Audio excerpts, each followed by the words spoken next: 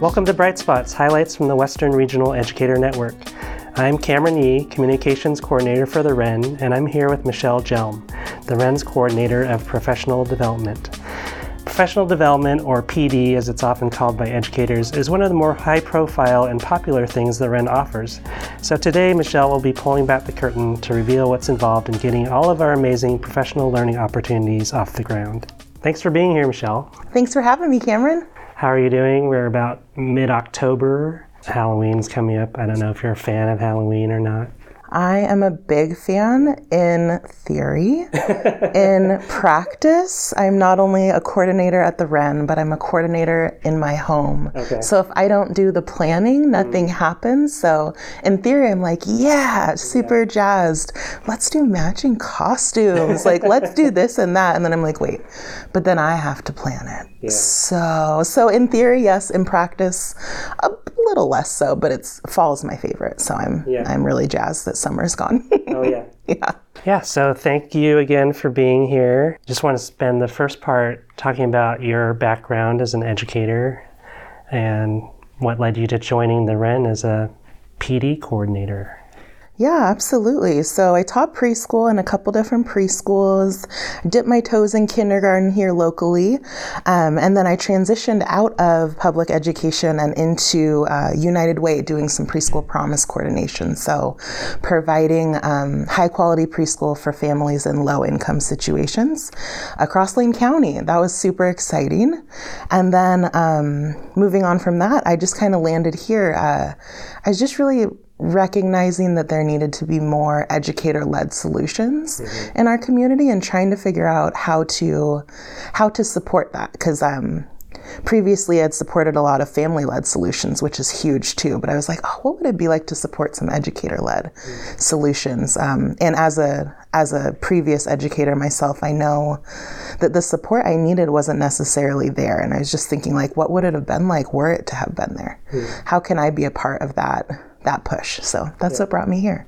You know, I was part of the interview committee when you came through, and like your experience with working with a regional program like you were lended itself to working for the WREN, which is not just Lane County, but 3 other counties, Lynn, Benton, and Lincoln. So yeah, that was a great background for you, I think, coming through as an interview candidate. And also, you know, just looking at the role that you're filling, we really needed you. So I've heard. Yeah, you've heard this repeatedly, and it doesn't, it doesn't get old. At least for me, it doesn't. It doesn't get old. No, no. It doesn't. Because like all of the work that you do now was shared among like several people on the team, which is great in the sense of everybody stepped up and did their part. But then there was like sort of a consistency problem. Everybody approached different methods or processes different ways, and it was amazing the way that we were able to get the PD that we did. But at the point that we identified this role that was needed, that it was pretty obvious at that point, like this needs to be streamlined and made consistent in a lot of different ways. Yeah, streamlining was about the first hardcore 6 months of my job, just trying to figure out how everyone was doing everything and then taking the best from each of them and working into a timeline, an equity-based timeline, and templates and processes that were all the same so that the folks we were serving knew a little bit more what to expect. And so we could just do a better job at just serving people. And that was really exciting because although I hate real life puzzles, like literal puzzles, I really loved that type of puzzle. So it was a fun time. Yeah, like the whole problem solving. Yes. And I think reflecting back on sort of the initial meetings that you and I had, seeing the system in your own way, right? Like what is going on right now? I think as I was describing the processes I knew of, then it became clear, like, oh, this needs some work and improvement here. So yeah, it took some time. They did a great job, though. The work that the folks that were lifting before I got here was great too. So they set us up well. Yeah, and as a communications person, kind of in the same situation, like I came on, a lot of work had been done, like a website had been created, a mailing list had been created, all these things that were done by people on our team who that wasn't really their job. But they stepped up and they did what they were able to do given the time and capacity. And then it reached a point where, hey, it makes sense to have a dedicated person to do this. So I inherited a lot of great things, just as you did. But then we've been tasked with, making it even better. So yeah, why don't you kind of walk the listeners through, what does PD coordination involve? PD coordination generally takes about 11 to 13 weeks from start to finish. So when you're wondering about that timeline, it's probably a little longer than you might think. First, I do a heavy dig into our feedback that we get. I review all of that. I also look at previous interests, so gauging how interested the folks we're serving were previously in an offering, and what else they're looking for outside of what we're already offering. I definitely speak with our WREN cabinet, which is a subset of our coordinating body, which is the governing group. I usually say it's the same as in a board of directors or a school board. Thank you. Yes. Yeah. Well, I get more information in the room besides just myself. And then I reach out to contractors. Sometimes they're old contractors that we've already had for PD, and sometimes they're new contractors because we're looking for new topics or just new perspectives. Then I just dig into some planning note creation. I make registration forms, participant messaging, take and process attendance, and then at the very end, I push forward stipend payments. So it's quite the process, and everything has its own timeline that's equity based, and it's working really well. It feels pretty seamless these days. Yeah, I think one major thing I've seen is just making those timelines clear to everybody at the front end of it, from the contractor to my role and pushing it out in the newsletter and making flyers. And like at any point I can look at where are we at in this for this particular event, and then I know. Yes. So it's been really helpful for my part, but from what I've seen, it's been helpful for other people too. It has been, because there's so many players in the game. There's me, there's the contractor, there's you, there's our whole team who's trying to spread the word, and then there's all the educators we're serving. And so if we do not have a consistent, accessible timeline that always is on time, it's tough to make things happen. So that timeline is like the lifeblood of what I do, really. Yeah. Just keeping stuff on time. Like in your education, career experience, where did all that come from? It seems like it makes sense to me, and I think it makes sense to other people, but I guess unless you're in the role of a coordinator, effectively an event coordinator, understanding what does this process need and how does it become helpful for people? Where did all that come from your experience? Where did all of that come from? I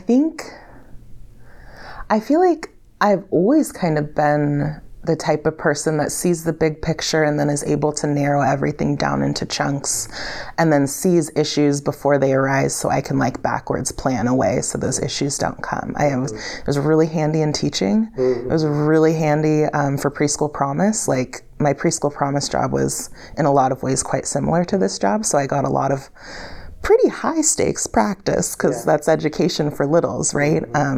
So that really honed my skills. But yeah, I've just always been able to kind of see, that's just kind of how my brain goes, and I get to practice and use the best parts of my brain in this job, which is super exciting. Yeah. I think we're the same Enneagram. Are we? We're at least, you're a 1, right? I can't remember. Okay, I think you are a 1. You made me a little wooden guy. Yeah. That's on, and I got to look at it. I can't remember what it was. I think you are a 1. I don't know if you're a wing 2 or a wing 9. Okay. And Tracy is also a 1. So there's sort of this yes, synchronicity between the three of us when we start looking like our meeting last week when we were talking about the steps that you go through to, do what you do. And one person on our team felt really overwhelmed, there's so many steps. Yeah. And Tracy's this is the most beautiful thing that I've ever seen. And I would lean that way too, because it's all very well detailed and laid out. And I know what to do. Yeah, no surprises. Yeah, no surprises. But where was I going with that?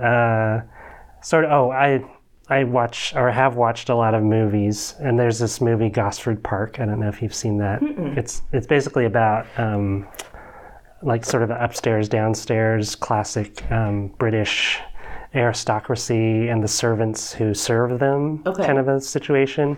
But there's this monologue that Helen Mirren, who's the lead, she's in charge of the house and all the servants in it.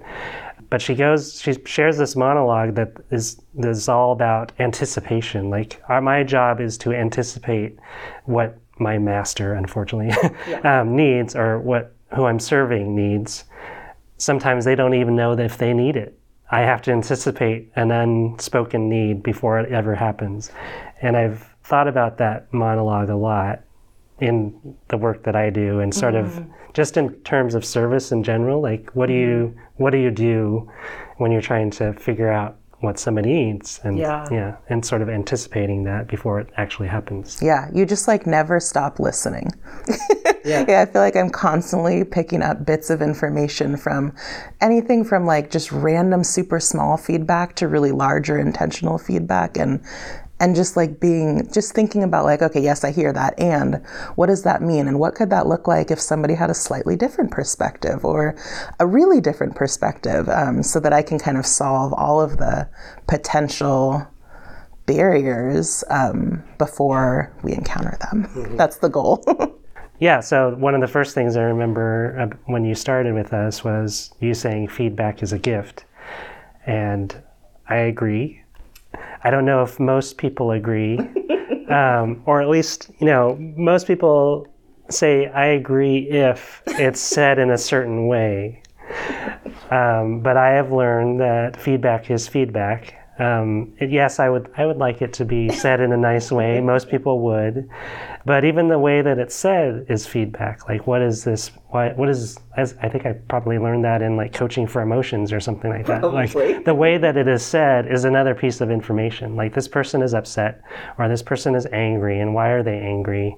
And sort of like, separating yourself, not taking it personally per se, but like why is this person so upset? And that's another piece of information. But anyways, I remember saying feedback is a gift, and I was like, oh, that's great. How do we operationalize it? And then you operationalized it. Sure did. Yes. Yeah. So talk about how that was developed, and like what you saw as a need and what steps you took there. Yeah, so when I first got here, I was just really excited about the idea of educator-led improvements. And a large part of that, potentially the only part of that, right, is knowing what educators are thinking, right? You can't have anything educator-led if you don't know where folks are. And so I was like, oh, how do we get that feedback? And we gathered it, I think 4 times a year, which is amazing. And it gave us some phenomenal data that Alyssa does magical things with. But I wanted some quicker data and some more data that I could use to make small changes very quickly, because we run so many PDs. I have the opportunity to make changes fast and to have that change reflect, a month later rather than 4 months later or a year later.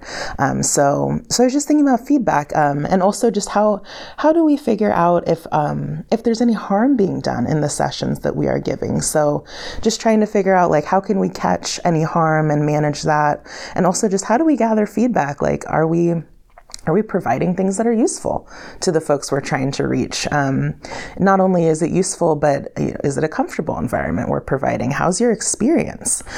Because if we're not checking in on those things, then we're not really meeting our educator-led goals, right? So I made a feedback form, and just send it out after every PD, totally optional. Send it during PDs as well, just so folks can feel like if anything does happen or if a thought comes up, they can go ahead and share it with us, and we're going to take it seriously. I always read the feedback constantly. There doesn't go, 2 weeks without me having done a big feedback dive and just sharing that feedback, not just with myself, but with the team and with the facilitators, so that we can just move forward in a positive direction for the folks that we're serving.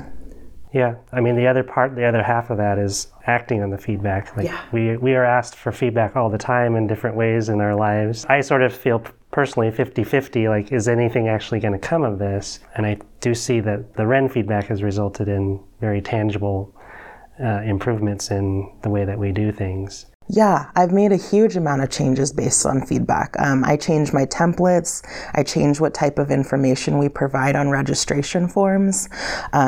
It helps me with my timelines. I will extend timelines or condense them based on folks' feedback, like, hey, I wish that registration would have been open longer, or like, can I still register for that even though it's closed? That tells me that like our equity-based timeline could be adjusted, right, to encompass a little extra time. It's led me to send more reminders for PD to folks. And in a huge way, it helped me create the new attendance policy, the inclusive attendance policy, as well as the 2-level stipend practice that we do now. And now we send out PDU certificates. So I really am reading their feedback. I really am doing things with the feedback. And the feedback is really what I think has really made this such a successful job for me, because I don't know everything, right? There's no way. My team doesn't know everything. So we really need that feedback to make improvements, constant improvements. I believe the inclusive attendance policy was one of the first major changes, right? Like recognizing holidays for other cultures and belief systems. And respecting those. Just making sure that we weren't punishing folks for being involved in cultural or religious practices that meant they couldn't join us for some period, because those practices and those experiences are really important, and it shouldn't keep folks from joining us or from feeling like we value them joining us. So just getting that policy in was big. Yeah. So like I think on most of our team calendars now, or we encouraged everybody on our team to, hey, turn on these supplementary calendars that show holidays in not just the United States, but in other cultures. I myself only had experience, viewing Asian or specifically Chinese holidays. So I already kind of knew about that. But then there were tons of other calendars that I could turn on and be aware of. I still have those turned on, even though I'm not like planning things around them necessarily, but it's good to know, like, oh, this is happening right now. And this is a bit of a tangent, but then also learning about, in Chinese culture, the Mid-Autumn Festival, and then Sukkot in the Jewish tradition, and seeing those align was really super informative and interesting for me. So Yeah. Google Calendars is divided in an interesting way. I wish they just show everyone everything, right? But they don't. But when you figure out how to see everything, it's really informative. And I've done a lot of searches on like, oh, what's that one? What's that one? And it just helps me understand, my community members better. It's been a real gift. Yeah. So waitlists. I know there's been some questions around waitlists. Yes.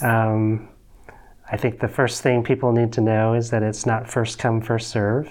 Correct. I mean, that was something stated to me as soon as I started. I don't know exactly where that comes from, but it does tie back to sort of the concept of equity. Like people's time is different. Like their ability to respond to an opportunity varies quite a bit. So we don't want to punish people, right, for not having time, right? to for respond. Being busy, So for busy doing their jobs. So, waitlists. How would you describe the process in sort of a broad level? Yeah, so in terms of waitlists, definitely not first come, first serve, which I think is the biggest myth to bust, because a lot of things in this, world are first come, first serve. So when folks sign up right when it comes out and they don't get in, sometimes they do get I signed up right away. What do you mean I don't have a spot? And I just have to describe our waitlist process, which is, we hold some folks specifically for BIPOC folks, and then I use a bunch of data to figure out which districts we are potentially underserving with the help of Alyssa. So I figure out which districts we're potentially underserving, and those districts that are being underserved get prioritized for the next, I usually do it about every 3 or 4 months. And so that's constantly evolving so that we're continuously reaching new underserved districts, which is really exciting because in the data I can watch it work. I can watch the month after I prioritize a certain district, I can see more people getting in from that district. And then, 3 months later, I can change those prioritizations and notice that my new prioritizations aren't getting in, but will now. And so the data is showing that that's working. And then the last thing that we double check with everyone is how many touches they've had with the contractors. So we're always taking into account how much opportunity an individual has had with this contractor, because some folks haven't ever met Victor Small Jr. or haven't ever been in a class with Amanda Coven, while others have 2, 3, 4 times, right? And we want to make sure that we are spreading that access opportunity across our educator community. Well, hopefully that answers the question most people have around waitlists. So upcoming PD in the next few months. Yeah, absolutely. So in the next few months, we have 3 new contractors we're working with. Those new contractors came about by just listening and reading the feedback we were getting, thinking through what it is that educators are saying that they need in their PD. What topics are they looking to have? And if we're not already offering those topics through our current contractors, I go ahead and do some research to find new contractors that are offering that. I do some digging to make sure everything's high quality. So what's coming up is a 3rd round of bystander intervention for educators, which is just how to be an active bystander when things go wrong, when you see harm and harassment. How can you respond as somebody in that room? We also have a session of Regulate, Relate, Reason coming up, which is a social emotional learning opportunity from Lane ESD's Daniel Gallo. That's going to be great. It's going to help with that, what people like to call classroom management. And then we also have a couple offerings of More Than a Rainbow training, which is basically an informational training on how to be more inclusive to the LGBTQIA2S plus community, be they students, coworkers, staff, just community members, how to make sure that we are going in the right direction and being inclusive and not harmful. And those 3 topics were all things that lots of educators were saying that they were interested in learning about. So I'm super excited to be able to offer that here coming up. Yeah, and you mentioned earlier about involving the WREN cabinet, which is a task force that's part of the coordinating body. So describe what their part in sort of looking at these. Yeah, so these specific 3, I don't know that they specifically looked at, but we have been listening to the things that they are, that must have been multiple months ago, so I'm trying to recall the exact conversation. Yeah, because their task force meeting model has changed a little bit, so It's a little different from when last school year, basically. Yeah, but I think what they would have done in this case is just sharing some feedback about topics that they're interested in, and me reviewing the feedback from the feedback form, and just listening to educators whenever I'm able to, when they're around, just gathering that sort of information. The WREN cabinet was super duper helpful in selecting some of the Oregon Jewish Museum and Center for Holocaust Education offerings that we did. We had a wide variety of options, and they really helped us narrow those down. We actually offered those ones during the summer and the fall, so they aren't included in these upcoming 3, but they were super, super helpful in helping us figure out which of those to prioritize and when to offer and who to offer them to and all of that. And bystander intervention, that's from Right to Be? Yeah, formerly Holler Back. Right to Be is just a really phenomenal organization that I ran across during my time at Preschool Promise, actually.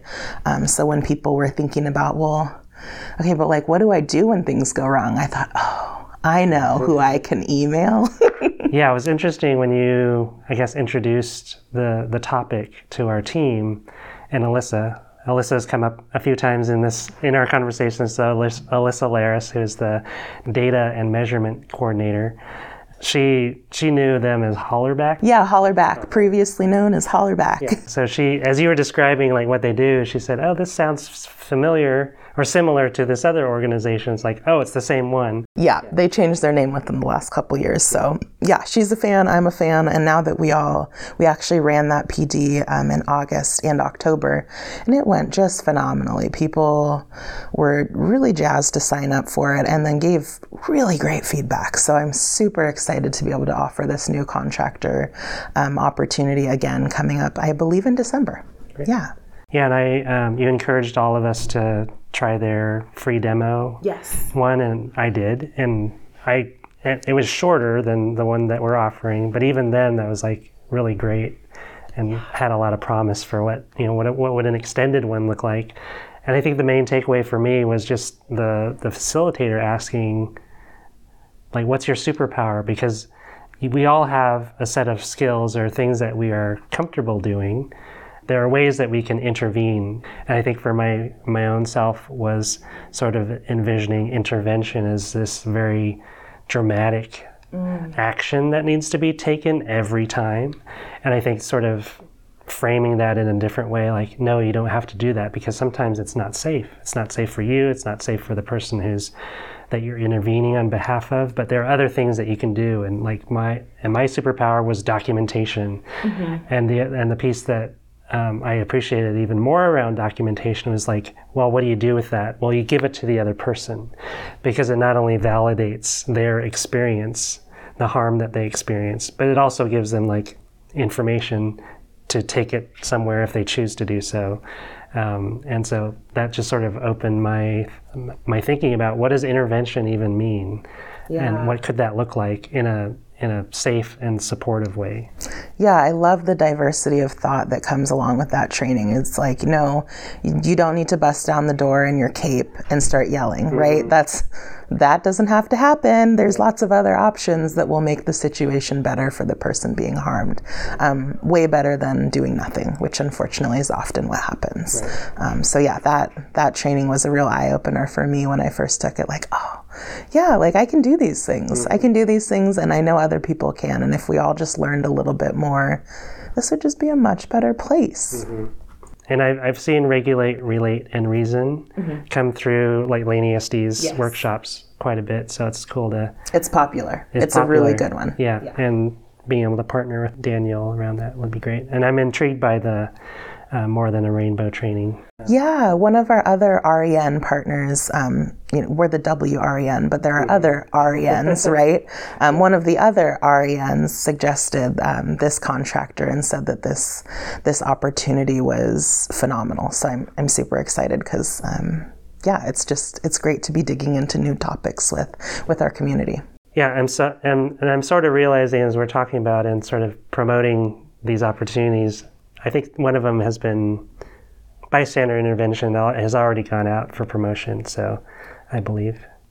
The December one? Has it? So, yeah. You're probably right, because it's October. Yeah, I bet you're right. Yeah, so that one's already out and available and maybe closed by the time this podcast episode is published. But it's been so popular, I would not be surprised if we offered that again. Yeah. So, good to know. And then the other ones are in January, I believe, or thereabouts. May or January. Okay. Yes, I believe so. Yeah, so keep an eye out. Yeah, so our next segment will be Michelle and I visiting with Anil Uman from Pacific University, who has been one of our contractors for a number of very popular PD. And he's also a founding member of the coordinating body, so that will be another opportunity to talk of joining the WREN. Anil is a fountain of knowledge. I'm excited to have him on. Yeah, thank you for being here. Yeah, thank you so much for having me. This was great. Okay, thank you. All right, thanks everyone. If you enjoyed this episode, please like, subscribe, or follow us on whatever podcast platform you're hearing this on. For more information about our equity-based professional learning, follow the links in the episode description, which go to our website at westernwren.org. Thanks again for listening, and we hope you can join us for the next episode of the Bright Spots podcast, Highlights from the Western Regional Educator Network.